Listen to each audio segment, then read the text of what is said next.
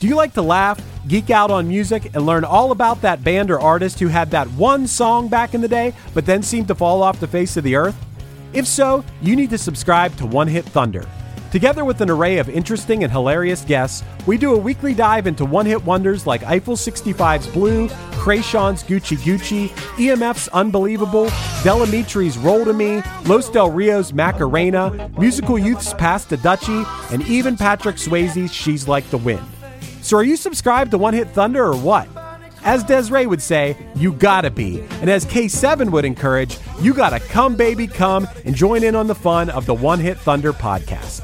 Come, baby, come, baby, baby, come, come. Come, baby, come, baby, baby, come. At Maximum Mediocrity, people say things like, I don't dress like this on the regular basis. This isn't my, pooping uniform. This is not and they also say things like, The nurses are usually either angels of mercy or whores. every episode is a new experience where you get to know people that aren't famous but should be. Why am I facing Floyd Mayweather in the woods? My co-host Morgan and I track down the people you didn't know you needed to hear from. It's like hot sex in a mug. We are the Maximum Mediocrity Podcast, and we are on all major podcasting platforms. We'll be waiting for you.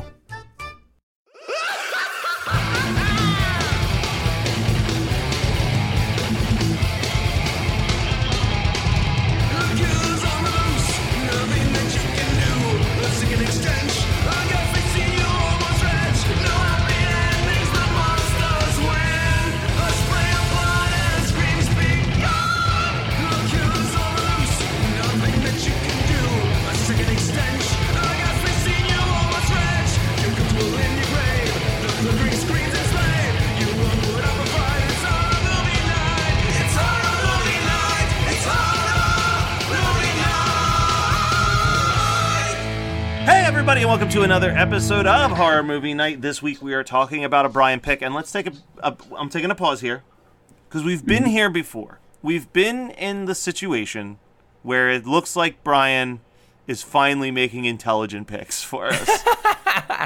So I don't want to applaud him too soon, but I will say that only one of his next four picks I'm kind of not looking forward to. So, Brian, thank you for kicking off 2021 with something that is A, very true to who you are as a person, but B, is actually something that we could have a semi-decent conversation about, which is 1976, The Town That Dreaded Sundown. So why don't you tell us why you picked this movie? So this movie I'm surprised it took me this long to pick it. I think it's just getting used to the show. I would just kind of think of ridiculous movies and not so much. It took 2 years, but here we are.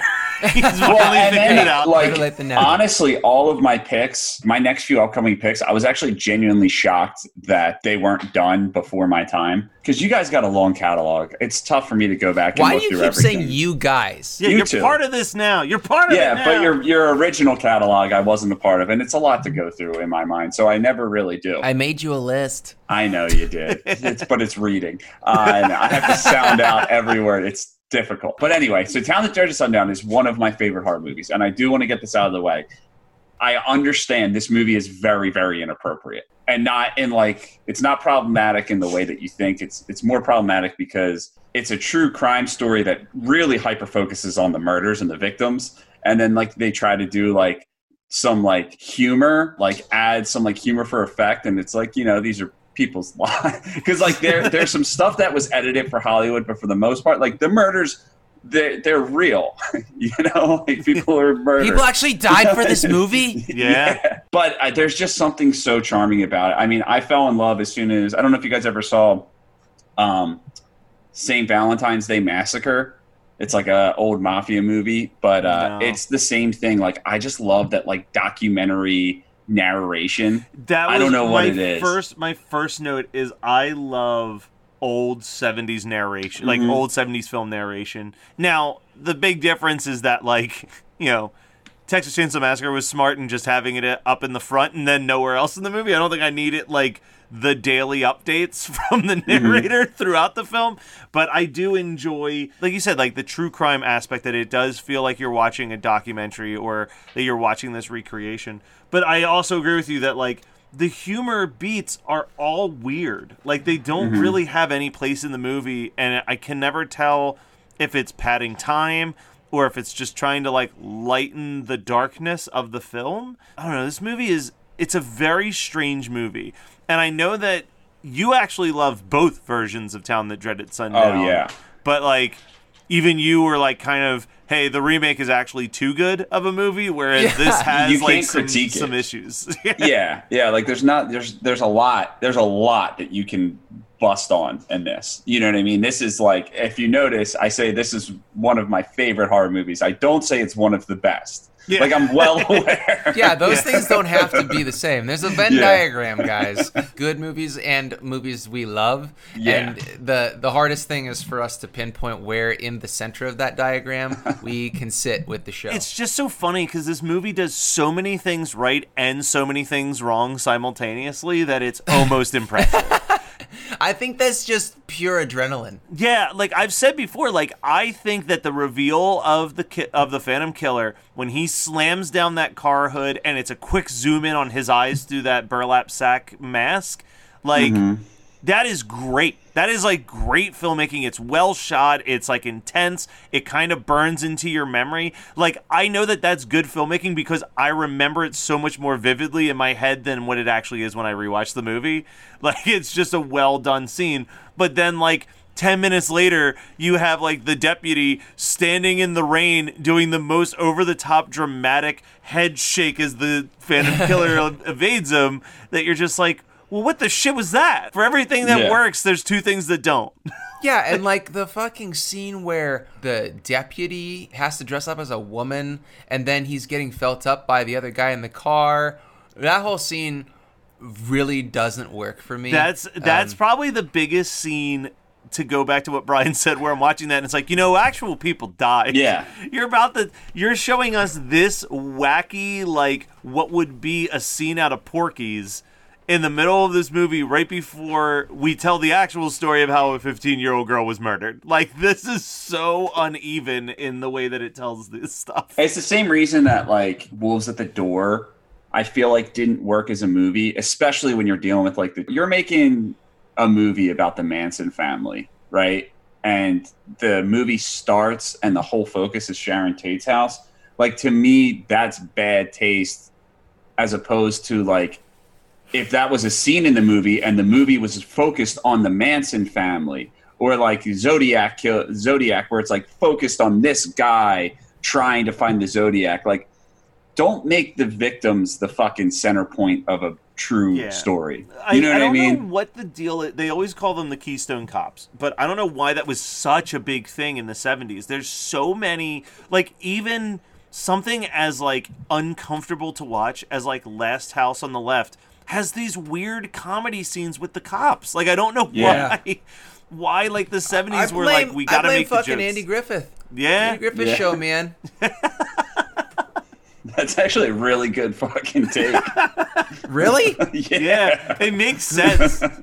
Well, golly. Still, like, talking about, like, how it does something so good and then follows it up with something so absurd is, like, the scene that I just referenced after you go from, like what Scott said, the deputy's in drag, getting felt up, and that's awkward and not very well done.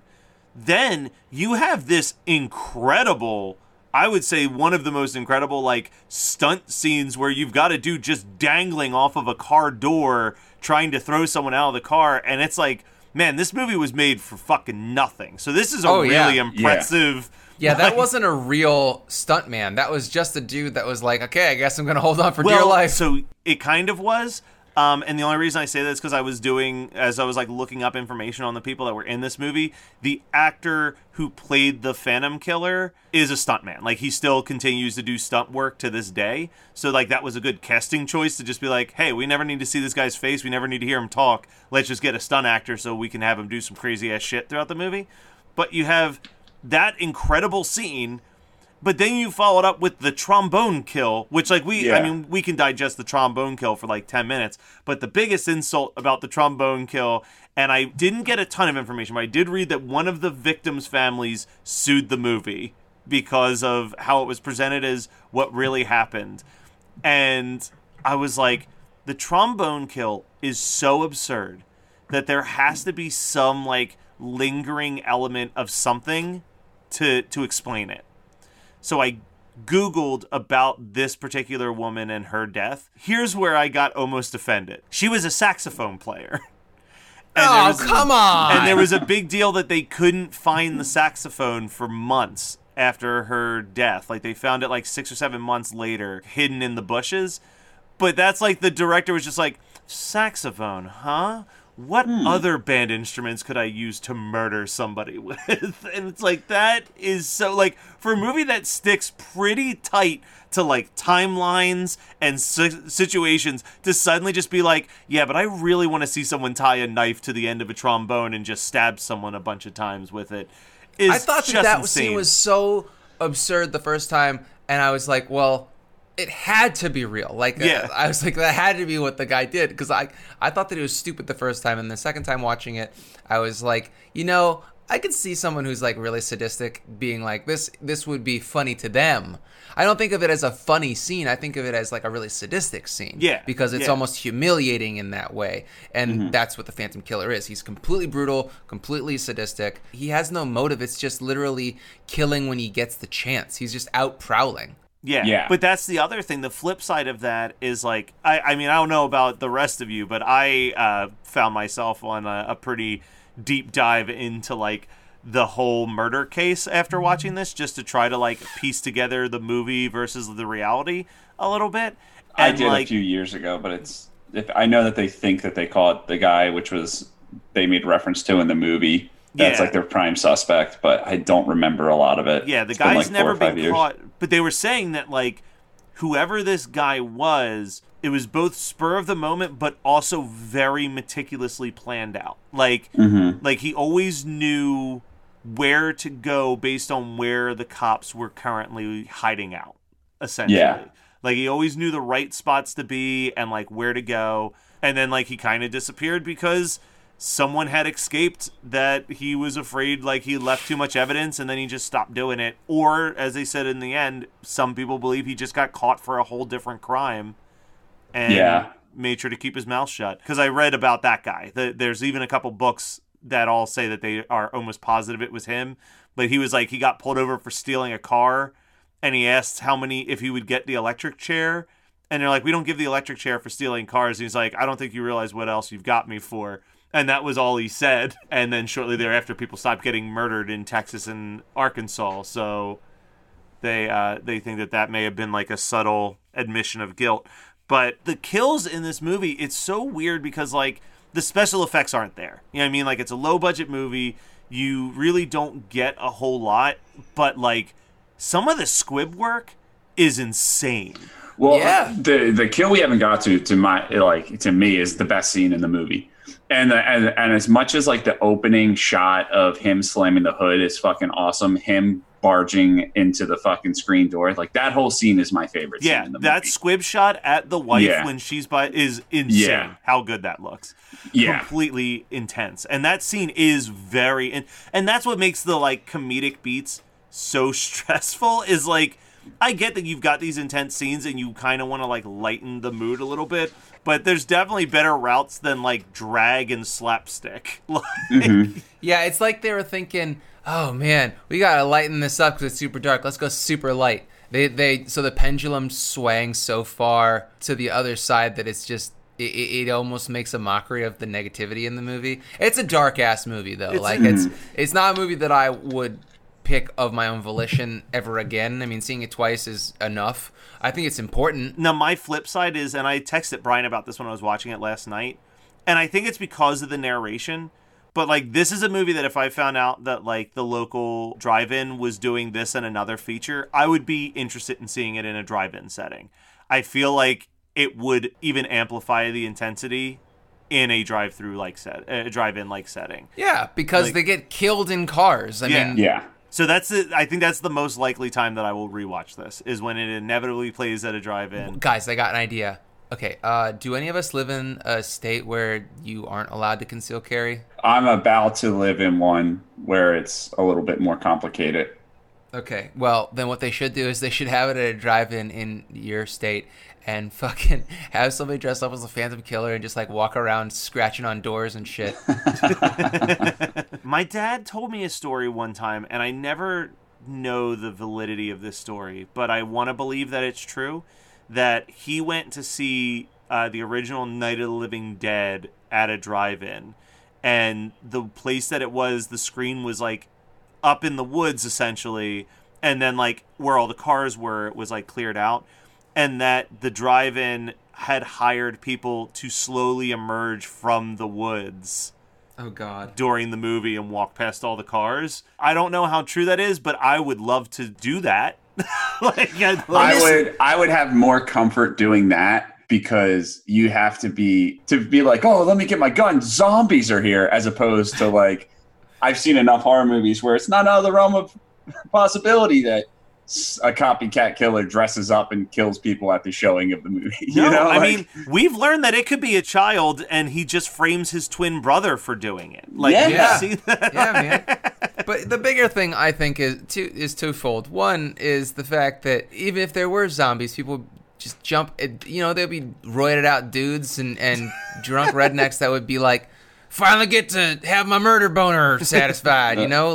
But also, here's the thing that is confusing to me, or just kind of twists my brain a little bit. You work in a haunt. There are people that we know that we've met through conventions that work at haunts. We know people that own haunts. Do you pat people down for guns? Because like, take one drunk redneck or one asshole that's like trigger happy, and they're gonna shoot a fucking actor. Yeah. I mean, I've never been patted down, but also they probably just look at me and are like, yeah, no, he's cool. Who, Shy Ronnie? Yeah, he's fine. Let him in. I want to talk about, because the movie has a couple fabricated scenes, but the last scene is so fully fabricated. The swamp? Just the whole idea that he's just walking around in daylight with a fucking burlap Mask sack. on. Well, let's be fair here. He was walking around in daylight, and they just color-coded it so it looked like it was winter or nighttime in the rain scene earlier on. Yeah, but Yeah. I'm talking about like the chase scene where they're just like, I see this car. Here's the footprints. There he is, just wandering around in a mask. And then there's like the whole chase scene. He jumps behind the train, and then Brian, just the quickest eye in the game. Dude, it wasn't that quick. It was like 3 seconds long, and I was like, holy shit. And then I had to, just to interject with Matt, if you watch this movie towards the end, when the train is separating them and he's running away, you will see a shirtless Matthew McConaughey in Dazed and Confused holding a camera clearly on the train. So when you sent us that screenshot, I was like, no. And then I watched the movie that night, and I was like, yep, saw him. But I will say something in defense of them about that fabrication at the end is there's really no way to end it. Yeah, so you there's kind no of have to actual make end to the something story. up. Yeah. Exactly. Like, you have to add something as opposed to like, then he almost killed this woman and didn't. Goodbye. Oh, you mean the Brian Kelly way of ending movies? And that's the end of the movie. That's if I ever write a movie, that's what the last person on camera is going to say. It's going to be like a super serious doc, and then you're just going to be like, and that's the end of the movie. But no, good pick. I mean, it was fun to revisit. It's a quick watch. It's like an hour and 88 minutes. Jesus, I did that math wrong. It's about 88 minutes long. If you could drop the hour in my previous sentence. But yeah, it's fine. It's very of its time. Which I love. I know. Yes, you do. It's keeping you wide I awake. also love naps, apparently. Yeah. I got one thing to say about this movie, and also about our podcast in a more specific manner. But the voiceover says, a terror so indelibly printed. And people say we're not a cultured podcast. Yo, fuck you. Yeah, how dare they? So the guy who did this, Charles P. Pierce, did a couple... That's a serial killer name if there Oh, is you're one. going to take my double feature. Oh, never mind. Then we won't say anything. Yeah, but I was going to say... Brian gets to do his double feature first. He gets to do his double feature Dumb first. shit. I was just saying that his career has had some ups and downs. Mm-hmm. The Blu-ray actually comes with another one of his movies, but it's That's not the movie he's most famous for, which is weird. Do you like to laugh, geek out on music, and learn all about that band or artist who had that one song back in the day, but then seemed to fall off the face of the earth? If so, you need to subscribe to One Hit Thunder. Together with an array of interesting and hilarious guests, we do a weekly dive into one-hit wonders like Eiffel 65's Blue, Krayshawn's Gucci Gucci, EMF's Unbelievable, Delamitri's Roll to Me, Los Del Rio's Macarena, Musical Youth's Pass the Dutchie, and even Patrick Swayze's She's Like the Wind. So are you subscribed to One Hit Thunder or what? As Desiree would say, you gotta be. And as K7 would encourage, you gotta come baby come and join in on the fun of the One Hit Thunder podcast. Come, baby, come, baby, baby, come, come. Come, baby, come, baby, baby, come. At Maximum Mediocrity, people say things like, I don't dress like this on the regular basis. This isn't my, pooping uniform. This is not. and they also say things like, The nurses are usually either angels of mercy or whores. every episode is a new experience where you get to know people that aren't famous but should be. Why am I facing Floyd Mayweather in the woods? My co-host Morgan and I track down the people you didn't know you needed to hear from. It's like hot sex in a mug. We are the Maximum Mediocrity Podcast, and we are on all major podcasting platforms. We'll be waiting for you. Brian, how about you go first with your double feature before I say what his other big movie was? So his double feature I've actually never seen, but I've been meaning to see it. I would have to pick it for the show, and I would never do that because I've heard enough about it. But I would double feature this with The Legend of Boggy Creek. Yep. 1972 fake documentary about Bigfoot. I feel like in 2021 or 2022, we are at a point in our show where we're not actually going to be losing any listeners Yeah. if you pick something that absurd. So, go right, nuts, my friend. I'll tell you what, I'll do what Scott does because Scott cares about us more than I care about us. I will watch this movie first. All right, so and then make a decision. I just want to throw in some fun facts here. So he made The Legend of Boggy Creek in 1972, and it's actually a pretty cool looking poster. It's just sundown, and it's some type of Bigfoot creature running through the water. But in 1985, when I was born, he made Boggy Creek 2, The Legend Continues. Oh, no, Brian, that's what you need to watch. And the poster for that one is a sun setting over the mountains, and it looks like Bigfoot is running with a child Bigfoot in tow. Yeah. Oh, yes. All right, guys. But then there was this fun fact. It says, despite the title, the film was actually the third in the film franchise following 1977's Return to Boggy Creek. But apparently that was directed by somebody else, and he was just like, fuck you, I'm the creator of Boggy Creek, so I'm going to decide when part 2 is. Also, just throwing that out there, in his random movies, in between Boggy Creek, but before Town That Dreaded Sundown, he was the set decorator for Black Belt Jones. So, dude, I got to watch the sequel now. Yeah. Dude just bounced around in careers. But the Scream Factory Blu-ray of Town That Dreaded Sundown came with a movie called The Evacuators, which was his crime horror film starring Vic Morrow and Jessica Harper. It doesn't look that good or interesting. But it's Jessica Harper, so I know that you're happy. Yes, no, I'm glad that I have that on Blu-ray because I bought this on Blu-ray. But I know that I probably watched it, but I don't remember a damn thing about it. I'm doing Friday the 13th Part 2 just because it's another baghead killer. Okay, fair enough. Nice. And I was going with the original Texas Chainsaw Massacre because it has that sweet narration in the front, and they are both very low-budget movies. I picked Boggy Creek for that reason because I knew that would be yours. I didn't want to take it from you. You could also do TCM2. I mean, I would never turn down TCM2. So, if you wanted to be like, let's watch Town That Dreaded Sundown, both versions, and then we watch TCM1 and TCM2, make a whole fucking day of it. That's a fucking day. I love it. So, Brian, is there anything that you watched or listened to or whatever that you want to say, yo, this was pretty good? Yeah, man. I watched for the first time. It's like a 10-year-old movie, but I finally watched True Grit. I was just in like a cowboy type mood. I personally enjoyed it. I don't know who I knew saw it. Maybe it was you. Someone was not too big on it. I liked it. It's okay. not one I'd ever revisit because I'm not a Western guy, but like I'll watch anything the Coen brothers make. just out of curiosity. And I think that's the thing where people don't like it that much, because it's definitely far from one of the best Coen Brothers movie. But if someone else made it, I'm like, wow, this is a really good movie. Yeah, it doesn't have the feel of a Coen Brothers movie. No, it's not. It's not like whimsical enough. Like I feel like their movies, no matter how serious they get, there's always at least a little element of whimsy, and this one doesn't have that. Scott, how about you? What did you watch or listen to or whatever read that you're like, yo, check this ish out?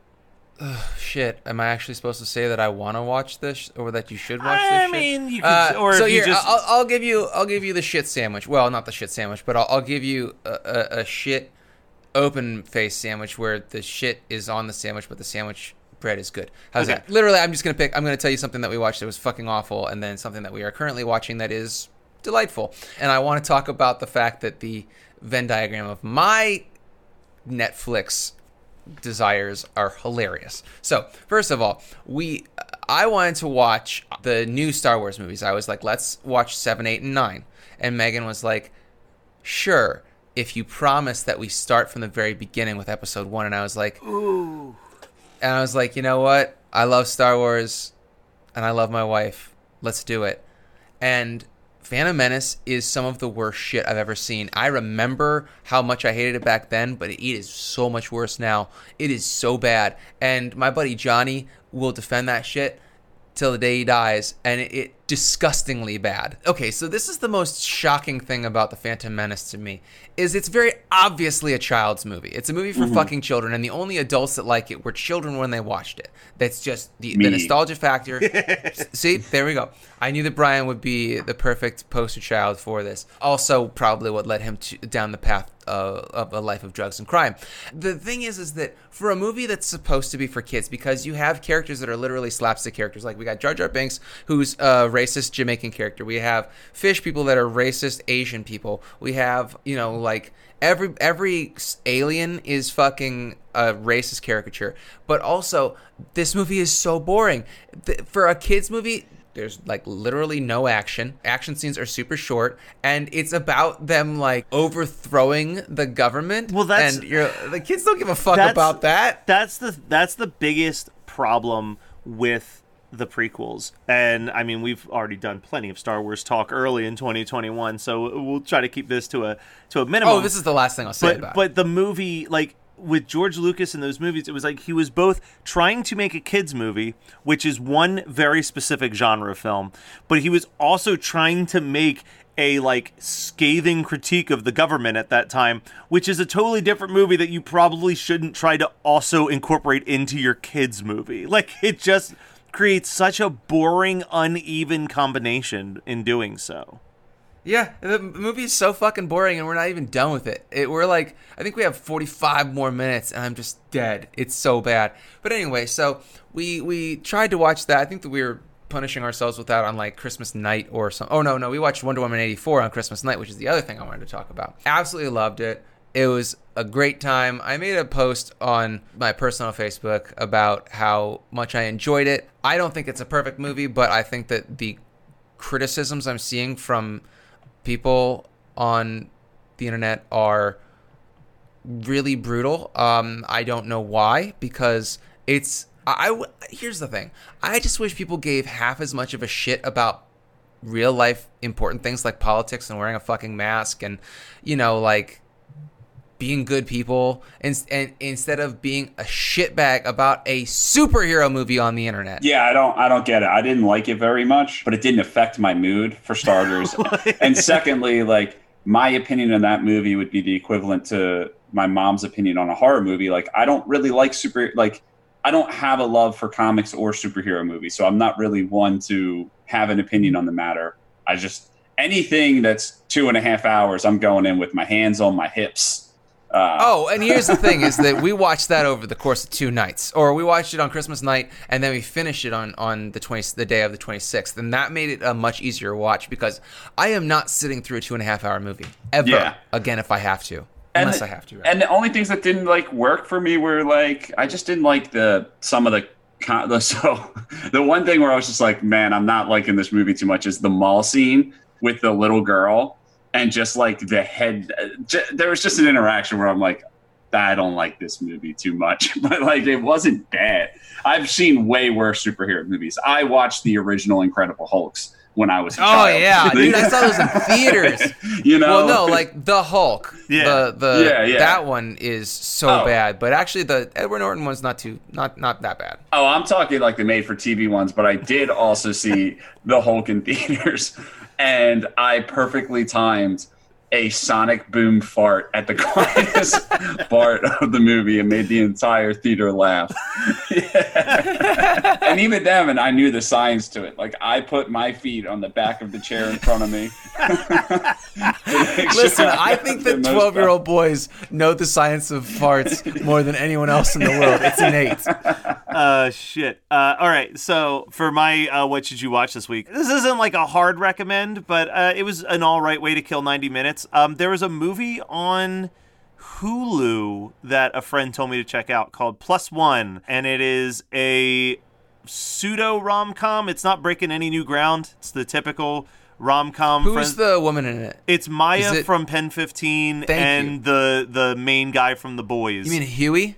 Yeah, it's two friends, and all their friends are getting married, and they're the only two single friends, so they always take each other to weddings as dates, and then slowly fall in love, and that's the movie. But it's fun, it's charming, it's whatever. But the big thing, is that Chris Afios of One Hit Thunder sends me a link the other day and says, yo, we need to try to get the host of this podcast on our podcast. And it's a podcast called Bizarre Albums. And it's hosted by Tony Thaxton of Motion City Soundtrack. And every episode is 18 to 20 minutes long. And he just does a deep dive into the history of one weird novelty album. So it'll be like the WWF wrestling album where Simpsons sing the blues. But the link that he sent me was for Teenage Mutant Ninja Turtles Out of Their Shells. And it's just a 20-minute breakdown of like what studio musicians were used for the recording of that, like how they promoted the album, who created the album, why they created the album. Sometimes there's like brief little interview clips that he'll do with the people who worked on the production, but he keeps it down to a tight 20 minutes. And that thing is fantastic. For Wonder Woman 84, he just released an episode on Linda Carter's Lone album that she put out in the 70s. Oh my God. So like, it's just always, it's good stuff. It's good stuff. So I definitely recommend it because they are just fun little bite-sized podcast content. So Bizarre Albums is I'll check it out. Search.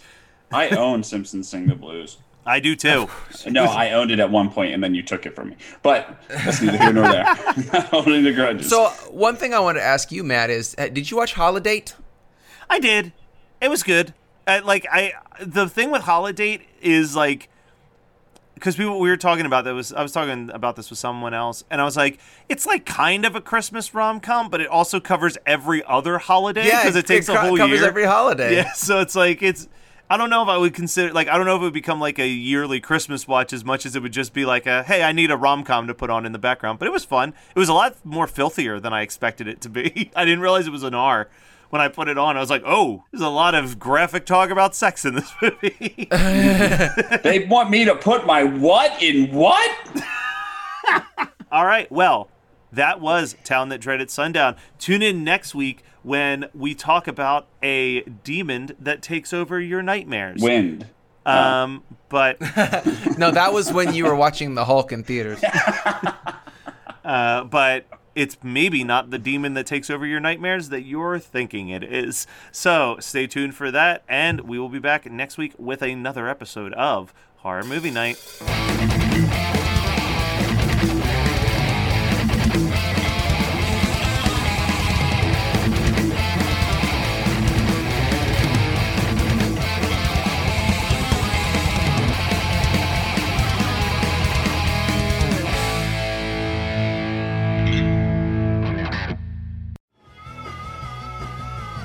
You're listening to the Geekscape Network. Do you like to laugh, geek out on music, and learn all about that band or artist who had that one song back in the day, but then seemed to fall off the face of the earth? If so, you need to subscribe to One Hit Thunder. Together with an array of interesting and hilarious guests, we do a weekly dive into one-hit wonders like Eiffel 65's Blue, Krayshawn's Gucci Gucci, EMF's Unbelievable, Delamitri's Roll to Me, Los Del Rio's Macarena, Musical Youth's Pass the Dutchie, and even Patrick Swayze's She's Like the Wind. So are you subscribed to One Hit Thunder or what? As Desiree would say, you gotta be. And as K7 would encourage, you gotta come baby come and join in on the fun of the One Hit Thunder podcast. Come, baby, come, baby, baby, come, come. Come, baby, come, baby, baby, come. At Maximum Mediocrity, people say things like, I don't dress like this on the regular basis. This isn't my, pooping uniform. This is not what I wear. and they also say things like, The nurses are usually either angels of mercy or whores. every episode is a new experience where you get to know people that aren't famous but should be. Why am I facing Floyd Mayweather in the woods? My co-host Morgan and I track down the people you didn't know you needed to hear from. It's like hot sex in a mug. We are the Maximum Mediocrity Podcast, and we are on all major podcasting platforms. We'll be waiting for you. You're listening to the Geekscape Network.